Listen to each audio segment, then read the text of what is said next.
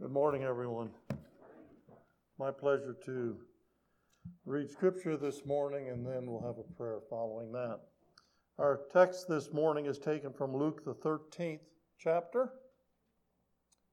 Luke chapter 13. And we're going to read verses 23 through 30. Starting in verse 23 of Luke 13.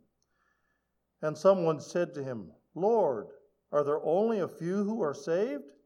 And he said to them, Make every effort to enter through the narrow gate, because many, I tell you, will seek to enter and will not be able to. When once the master of the house has gotten up and shut the door, you begin to stand outside, knock on the door, saying, Lord, open the door for us. And he will answer and say to you, I do not know where you are from. Then you will begin to say, We ate and drank in your presence, and you taught in our streets. And he will reply, saying to you, I do not know where you are from. Go away from me, all you evildoers.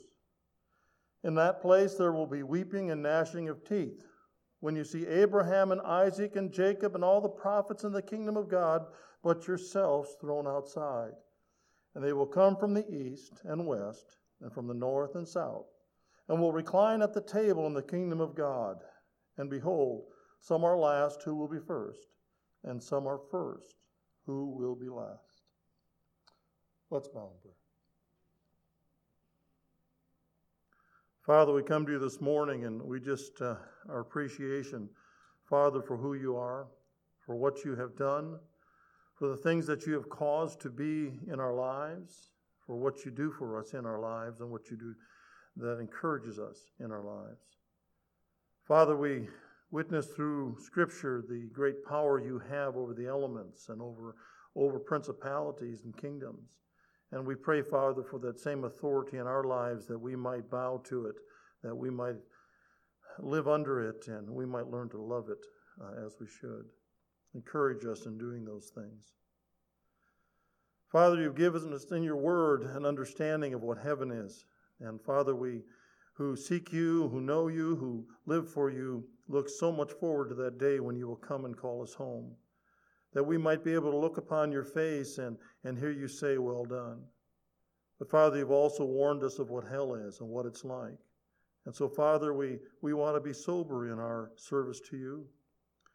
We want to recognize, Father, that your promises are true and that they hold, whether it be us going to heaven or being bound to hell. And so, Father, we want to live our lives in such a way that we might reach into heaven, and we ask your help in these things. Father, we want to know who you are. We want to know Jesus, your Son. We want to know what service we can perform for you. Father, we want to be assured that you know us in the way we wish to know you, that we might be one as you and God are one. We ask, Father, that you will help us to be consistent in our walk, that we'll be passionate about relationships between you and us and with the church, that we might be complete in our knowledge of you. And Father, that we might be willing to serve as your Spirit speaks through us, that we might be active and alive in our pursuit, in our Christianity. Father, you've given us a new president this last month, and there are a lot of concerns and a lot of issues that we tend to dwell upon.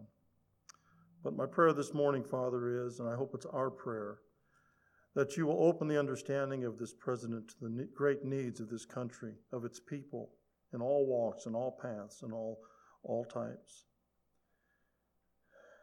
And that you will turn his heart that he might seek you as his counselor. That if he's not doing so, he'll learn to pray and understand what your will for this country is. We pray, Father, that you'll keep him humble,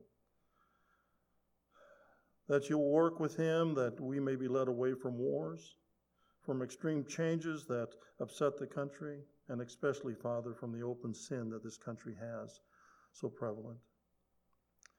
Our prayer is, Father, that we will support this president and the Congress and such, that we might help them to enact righteous laws and to encourage them, Father, to live righteous lives. We thank you for the greatness of this country and what it's mean through the ages. And we pray, Father, that this same encouragement might be passed down to our children and our grandchildren throughout the ages to come. Underlying this, Father, we pray for the growth of your kingdom, that it might envelop the halls of all those who walk in authority, that we might, Father, seek to encourage them to live righteously. We pray, Father, for those who live on the edge, who struggle with life each day, that we might be a blessing to them, and that we might be a friend to them to help them out of their mystery, their problems and their difficulties. Help us to be a people, Father, who not only walk uprightly, but seek others to serve. I pray these and many more things, that this congregation would be blessed as they have been, that they will continue to be shadowed in the light of your word, and that they may grow into a church that can serve this community as they serve the kingdom. Thank you for all you do, and thank you, Father, for all you're about to do. In Jesus' name we pray. Amen.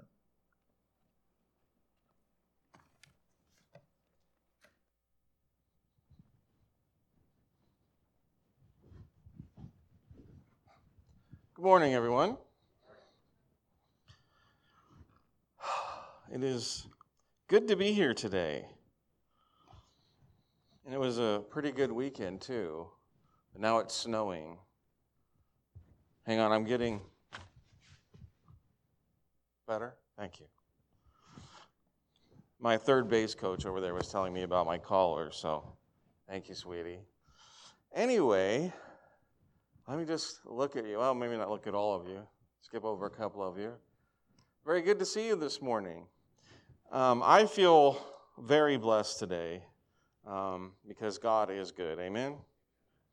God is really good. And, you know, it always amazes me how much the Holy Spirit is at work in my life and at work in the life of this church. And, you know, today, again, and this seems to happen a lot, what Fred was reading fits so well into what I'm going to say. And we didn't plan that. I don't talk to Fred, ever. I'm just kidding.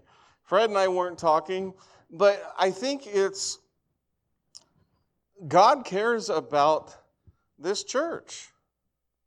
And we pray for him to work in this church, and he works among us. And in all of our lives and in our lives together. And that's an awesome thing.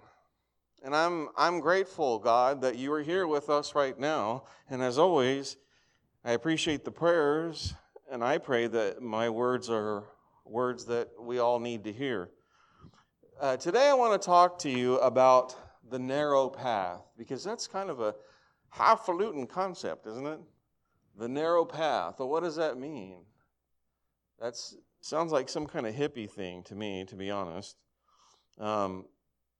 Hang on, I'm having a little bit of I wasn't the way I expected that to look. Let me try that. There we go. We read from Luke chapter 13, and let's look at that again.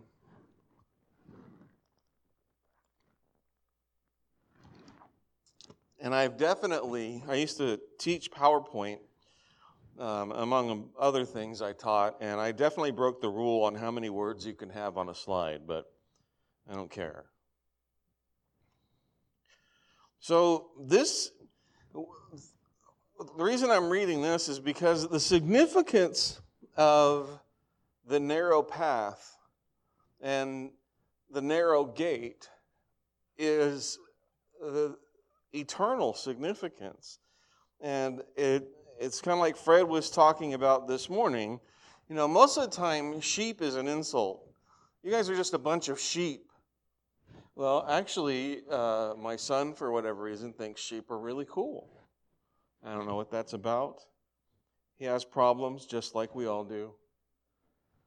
But sheep is not a bad thing. Because sheep are, if they have a good shepherd, are taken care of. And so we talk about the narrow gate and the narrow path. The significance of what Jesus is saying about the narrow gate and the narrow path couldn't be greater. It's of eternal significance, and there's nothing more important than that.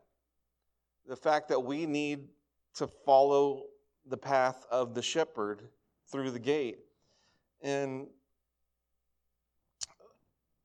here in Luke chapter 13, he talks about, they're asking him, how many people are going to be saved? And Jesus is saying, it's not a matter of how many people can be saved. It's a matter of how many people are going to choose salvation. Oh, why wouldn't I choose salvation?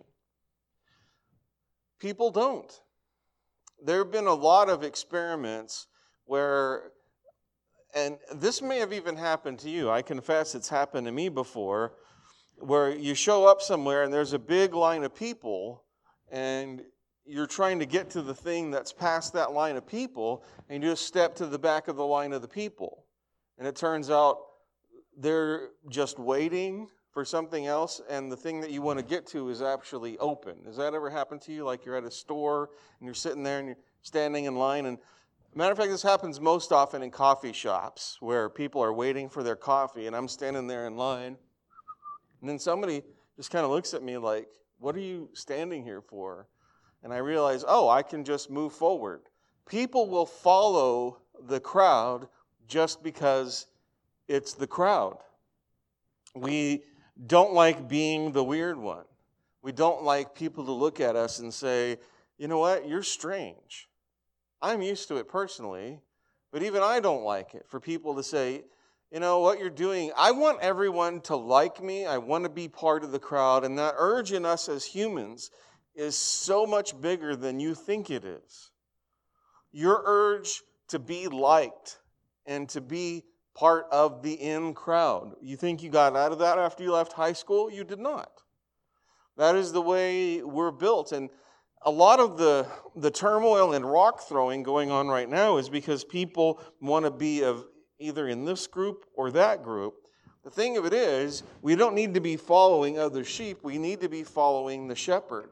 And we especially don't need to be following the wolves, even if they have gotten the sheep to come after them. So Jesus is saying there are going to be a lot of people on the day of judgment who thought they were sheep. And they thought Jesus was their shepherd. And he's going to say, I have no idea who you are. Because the sheep listen to the voice of the shepherd. And that's as easy as it gets right there. Listen to the voice of the shepherd. If you're listening to any other voice, you are doomed. In this life and in the next.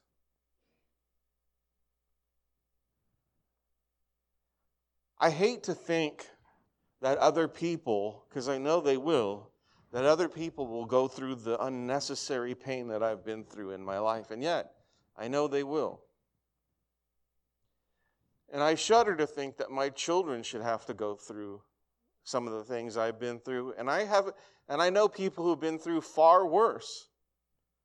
Sometimes just the life circumstances, but oftentimes it's because they're listening to a voice or a noise other than the shepherd. A lot of times we think we're doing the right thing. I feel like I'm doing the right thing. Okay, but ask yourself, are you listening to the shepherd? And the sheep don't go, wait a minute, are you sure you want to go left there, buddy? I don't think there's any good grazing over to the left. Have you not tried right? I heard a guy say, actually, to the right and then around back is the best grazing. Sheep don't do that.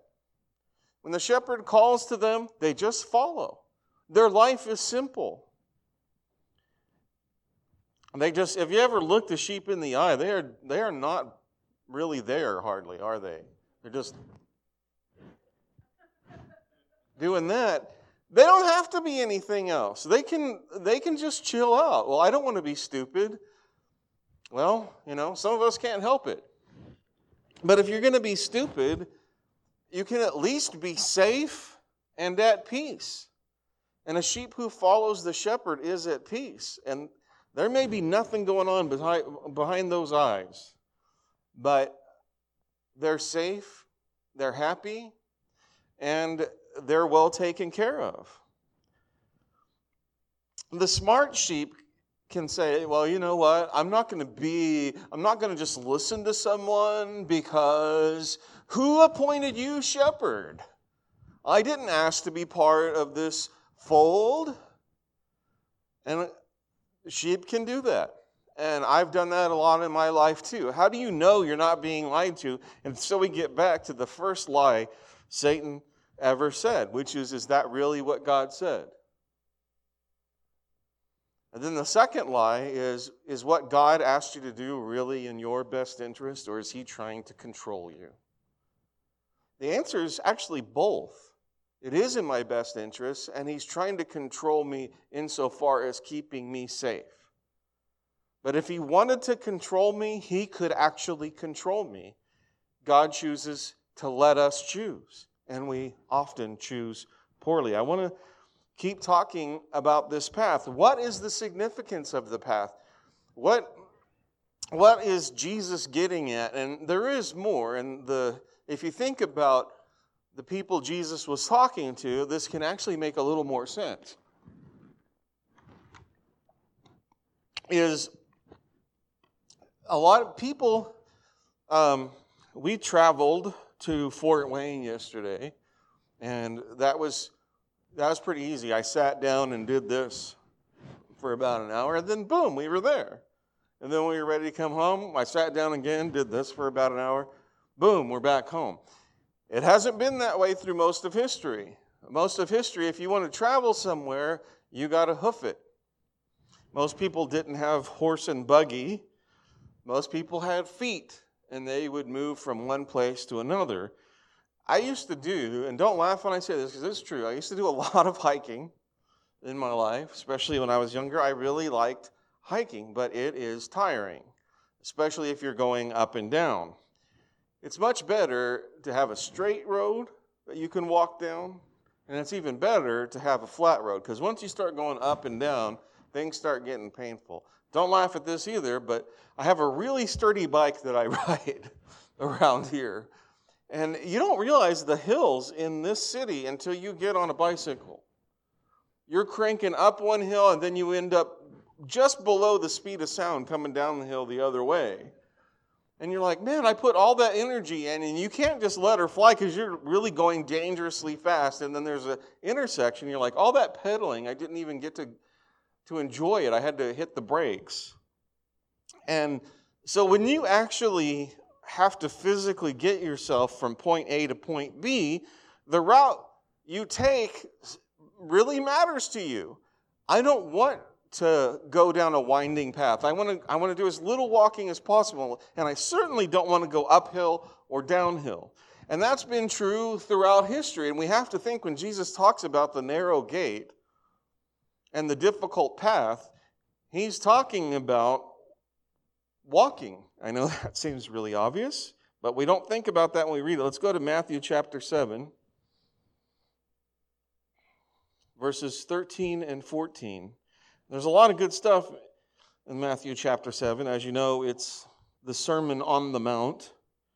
And that's interesting because Jesus is probably Mount Arabel. We don't know, but I got a shot of that somewhere in here. That he says, you need to enter by the narrow gate.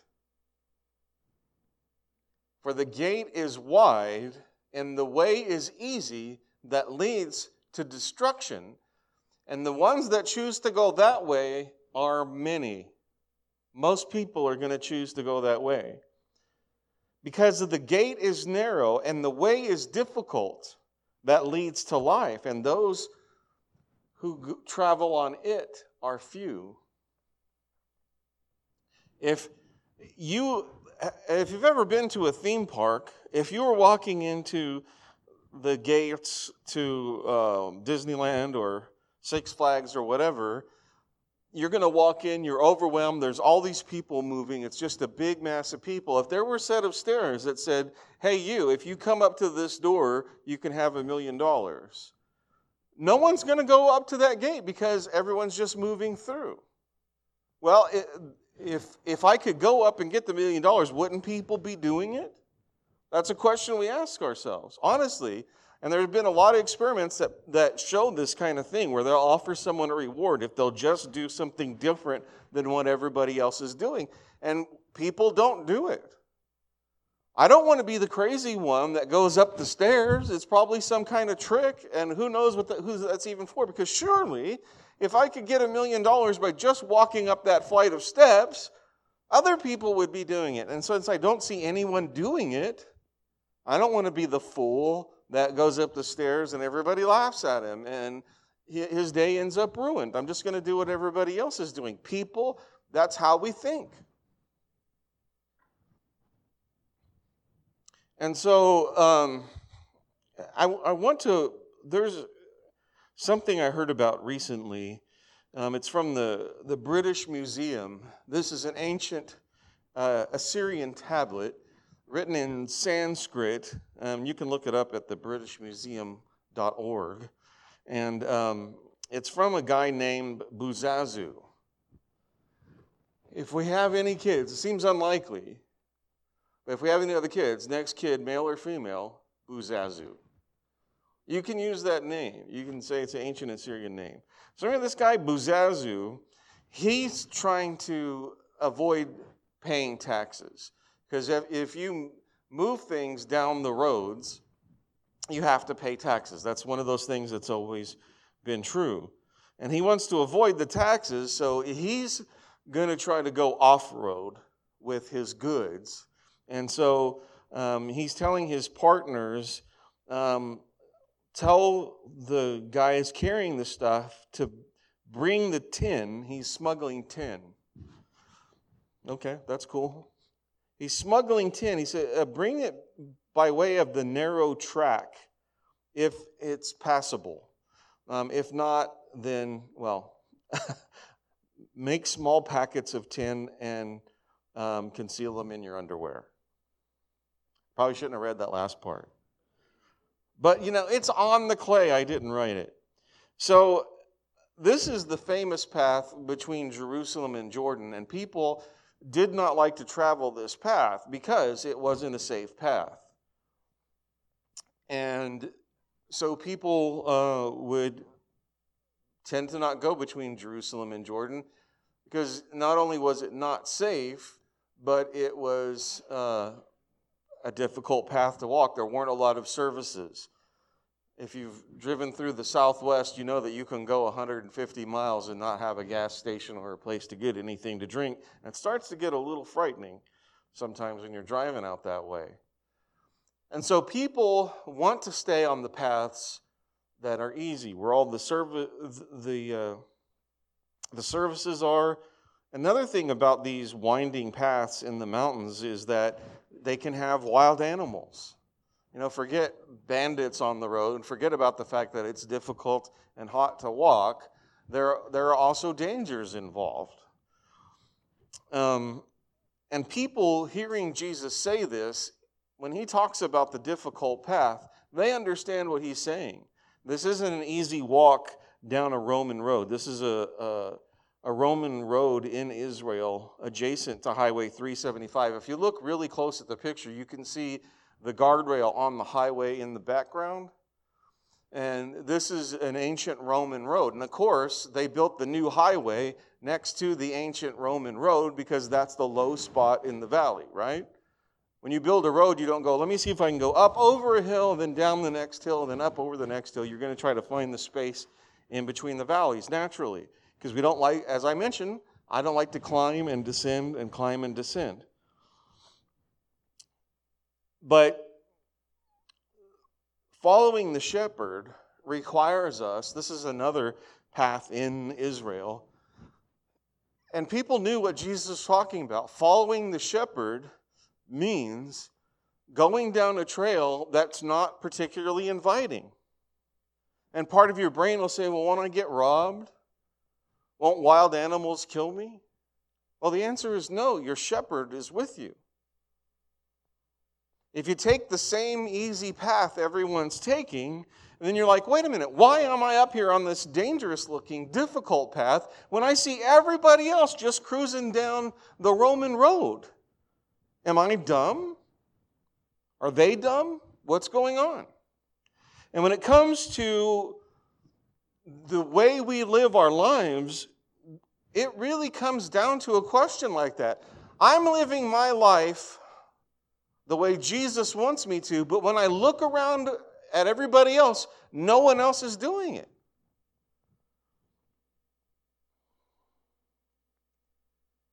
I got a call from a friend of mine whose kid's at a Christian school, and he's having difficulty because the Christian kids he's going to school with aren't being as Christian as he expected them to be. So if you're at a Christian school and you're a freshman or a sophomore or whatever, and you see the kids at the Christian school they're not living the way you think Christ wants you to live, and you will find people like that at Christian schools. A lot of them. You will. So which one of us is crazy? Is it me or is it them? And when your life is surrounded by people going down the wide, easy road, and you're sitting there sweating, going up the mountain, and you got to be thinking, okay, am I stupid? Have I been tricked? Because the other thing is, I don't want to go up the hill, and I'm looking for an excuse to go down the easy road with everybody else. I want to stop at the inns and have a nice meal just like everybody else. This really happens to us in our lives because there's things that Christ asks us to do that are so opposite of just basic common sense, according to the people around you. When it comes to how you spend your money, how you save your money, what you do with your money, what you do with your career, the people around you are going to say, well, that's all good to have high values and all, but let's not be stupid. And you probably say that to yourself. As a therapist, you're walking a really fine line if you talk about the Bible's view of sexuality. You can lose your license. Well, don't be stupid, Steve. I mean, it's good to have high moral principles, but let's not be idiots about this. These are the things we all have to face in some way or another. That pressure between what God wants you to do and what everyone around you is telling you makes sense. And that's true for our church as well. The stance we have on things, well, you can't have that stance because you're going to turn people away from God. The only stance that we have to have is the stance that comes from the Bible, spoken with truth and with love. We have to follow the shepherd. And it's like, well, if you do that, then you're going to drive everyone away. Well, I don't want to drive everyone away. I have to understand that people don't know God. And if they walk in, they know nothing about God, then they might be shocked by something that I say. So I don't want to just purposely offend them and just walk over them. No. But at the same time, I have to do whatever it is God wants me to do. If it comes down to a question, I don't want to beat somebody over the head with a difficult truth. But at the same time, I'm not going to shy away from a difficult truth that comes from God. Okay, I'm going off a little bit. And this is actually the hill I was talking about. That it could be where Jesus did the Sermon on the Mount. And there is a difficult path. And looking at that picture, it makes me a little bit tired. Just thinking about walking up there. But here's the thing that we really have to do. If Jesus hasn't said this enough, we can't just walk through life. If you're showing up here today to get in your God time so you can go back to your regular life, that's not going to work out for you. I'm not telling you that I'm going to be angry or someone else. I'm telling you, your life is going to fall apart. And when Jesus returns, he'll say, I don't know who you are. That's just the facts. We can't just live our lives and hope everything works out. We can't do that. We have to be listening to Jesus' voice. As we walk down this path of life, we have to choose what path we're going to take. And no choice, by the way, is a bad choice. We can't just cruise and hope everything's going to work out. It's not.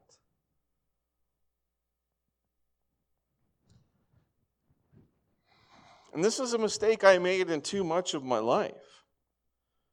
And I wish I had understood it better. And it basically just comes down to trust. God is who he says he is, or he's not. Jesus is the risen Son of God, or he's not. If he is, then you should just do whatever he says without question. And if you don't believe or understand that, then that's, I think, that is no doubt the most important thing that you need to figure out in your life. You can't leave it for later.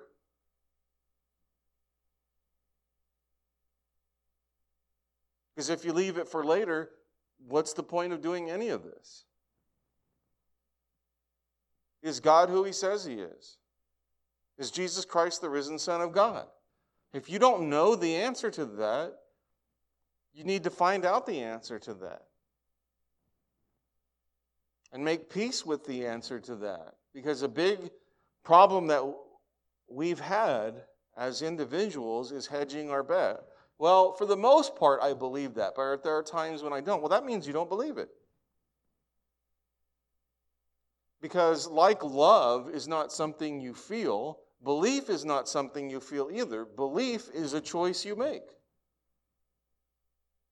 Love is a choice you make, that even when I'm not feeling it, I'm going to love my wife. And loving God's the same way. Even when I'm not feeling it, I'm going to choose, even when I think I'm not worth being taken care of. Or even when I think God isn't taking care of me. If either one of those is true, I'm just going to choose to believe that God is a loving God who's taking care of me. And nothing in the universe can separate me from him. Let's go to John chapter 14.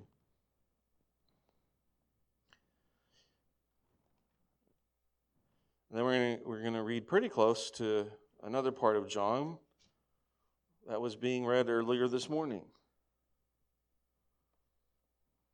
This is the path we walk determines the life we have now and the eternity we will have. Jesus is leaving. He's saying, look, let not your hearts be troubled. Believe in God. Which is something, I got to be honest with you, when things really went south for me, I just wasn't choosing to do. Because believing in the shepherd can be frightening. But either you believe or you are completely separated from God. That's it. It's a choice you make. Believe in God. And also believe in me. In my Father's house, there are many rooms. If this wasn't true, why would I have told you that I'm going to prepare a place for you? I will come again, and I will take you. And if I go and prepare a place for you, I will come again and will take you to myself, so that where I am, you will also be. And you know the way to where I'm going. And Thomas said, well, Lord, we do not know where you're going. How could we know the way? And Jesus said to him, I am the way. You know me. If you know me, you know the way. Because I am the way, I am the truth, and I am the life. No one comes to the Father except through me. And you know what? Because we want to have it our own way, we want to complicate things, right?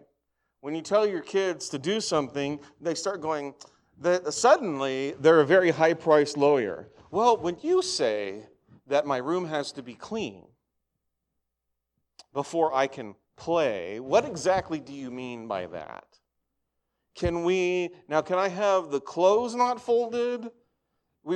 It's simple. Clean your room.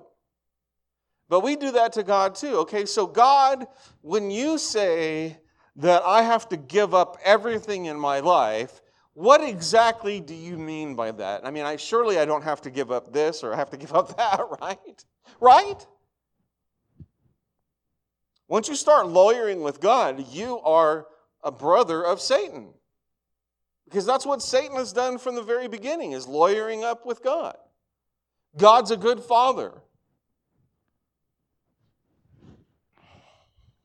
And if you know Jesus, then you know everything you have to do. If you find yourself like, I really don't understand what Jesus wants me to do, it's because you're not listening, probably. You're trying to overcomplicate something. And the reason we try to overcomplicate things is because we don't like what we heard, and so we want to see if there's some other nuanced way to understand it. There's no more nuanced way to understand it. If you listen to the shepherd's voice, if you know Jesus, then you know the way.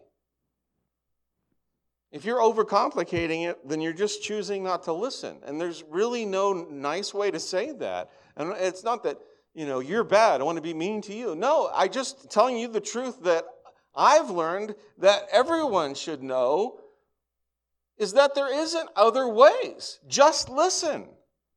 Just believe. I remember when I was going through a really bad time in my life, people would go, well, just give it to God, Stephen. I'm like, what do you mean give it to God? I honestly didn't know how to give it to God, and I just wanted to punch people who told me to give it to God. Give what to God?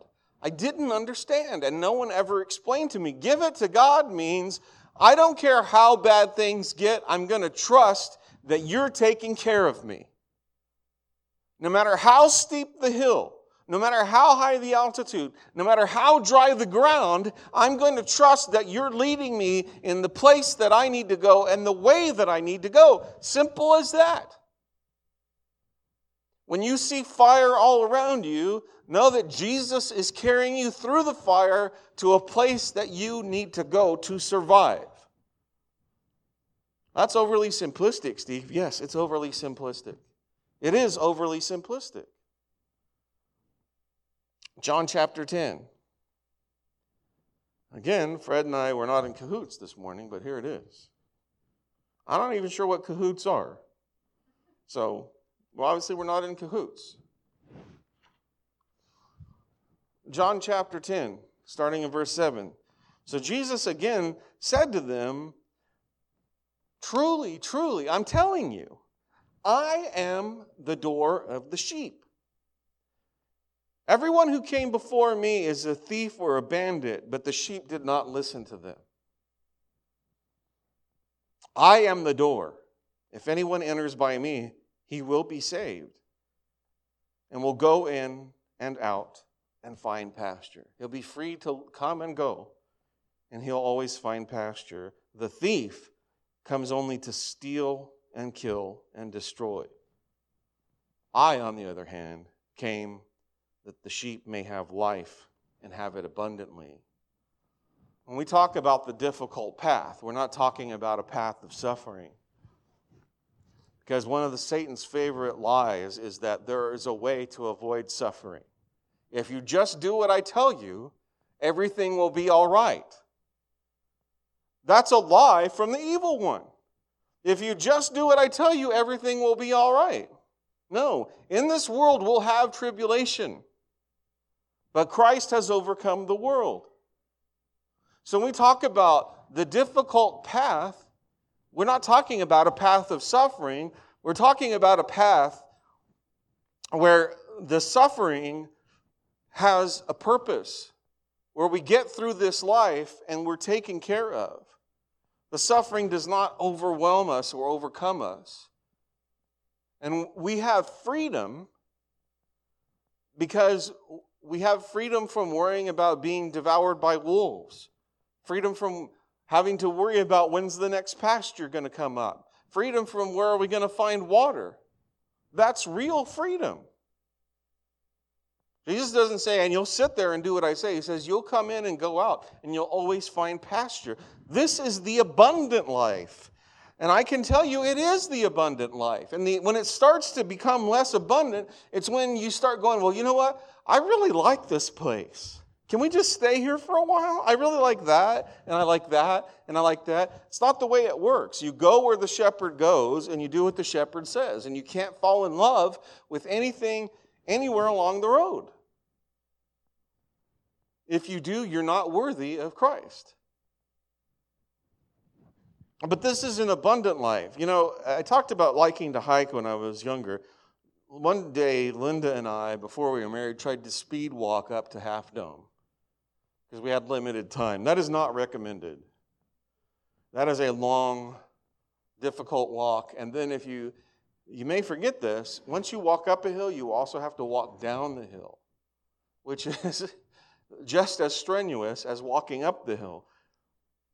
But if you do make it up to the top of Half Dome, at the top is a somewhat terrifying looking, like almost kind of ladder thing. It's kind of like cleats into the rock, and you kind of pull yourself along. It's very, very steep. But when you get to the top, you can see the valley floor of Yosemite. And if you've seen the valley floor of Yosemite from above, it's absolutely breathtaking. It is. It's beautiful. I'm lucky to have grown up near there where I could go there several times.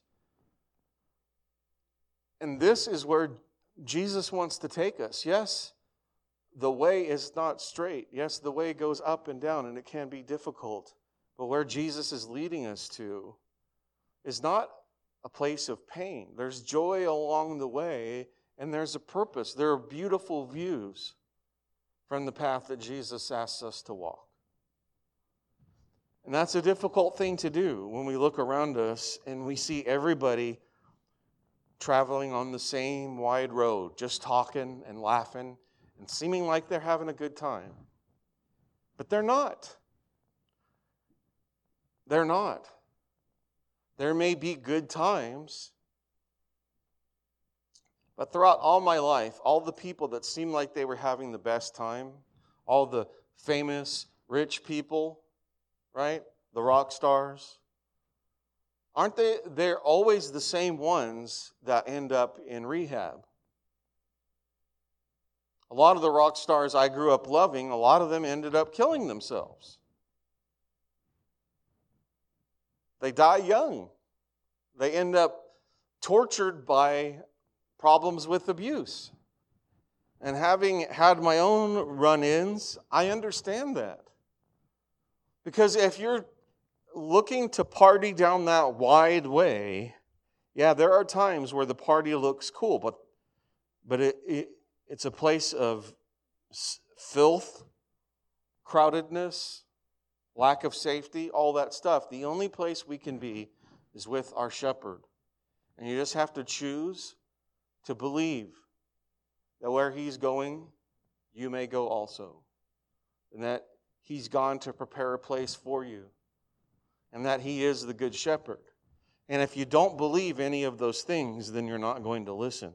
And if you don't listen, you're going to suffer. And ultimately, Jesus will say, I don't know who you are. You've never been part of this flock before. I've never known you to follow me. I don't recognize you. There's no nice way to put that. I want you to be saved from the suffering that the rest of the people in this world are trying to lead you toward. I want to be saved from that suffering. Jesus, we sang about it this morning, came to earth, chose a lowly birth, was crucified on the cross, all so that he could save us from that. so that he could be our shepherd. He lived a life full of struggle and full of joy,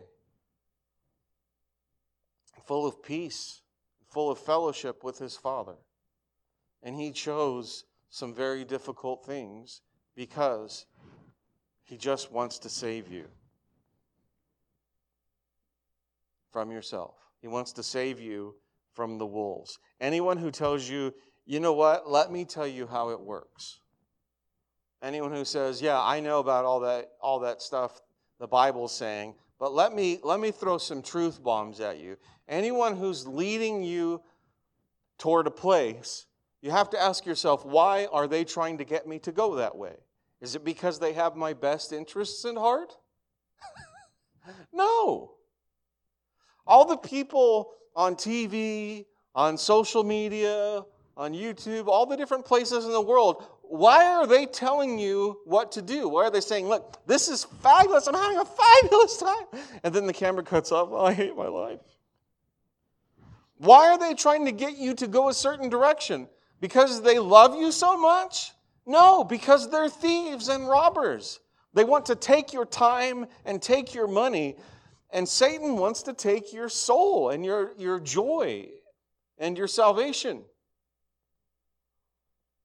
So, listen to the voice of the shepherd so that you can be saved now, and more importantly, when he does come back, and he will come back and gather his sheep to him. If you need salvation this morning, you can be baptized. If you have anything else, you want the prayers of the church, if there's something we can do to help, if there's a way that we can love you that we haven't, then you can tell us. If there's something that's keeping you from listening to the voice of the shepherd, we understand. I understand. And we're going to have to do this together. We're going to have to be a flock so big and so strong that everybody's following the shepherd. And when you look to your left and your right, you don't see people out partying on the wide path. You just see other sheep listening to the voice of the master. And that's what we're all here for, amen? If you need the prayers of the church or you need to be baptized this morning, would you please come forward, talk to one of the elders while we stand and sing this song.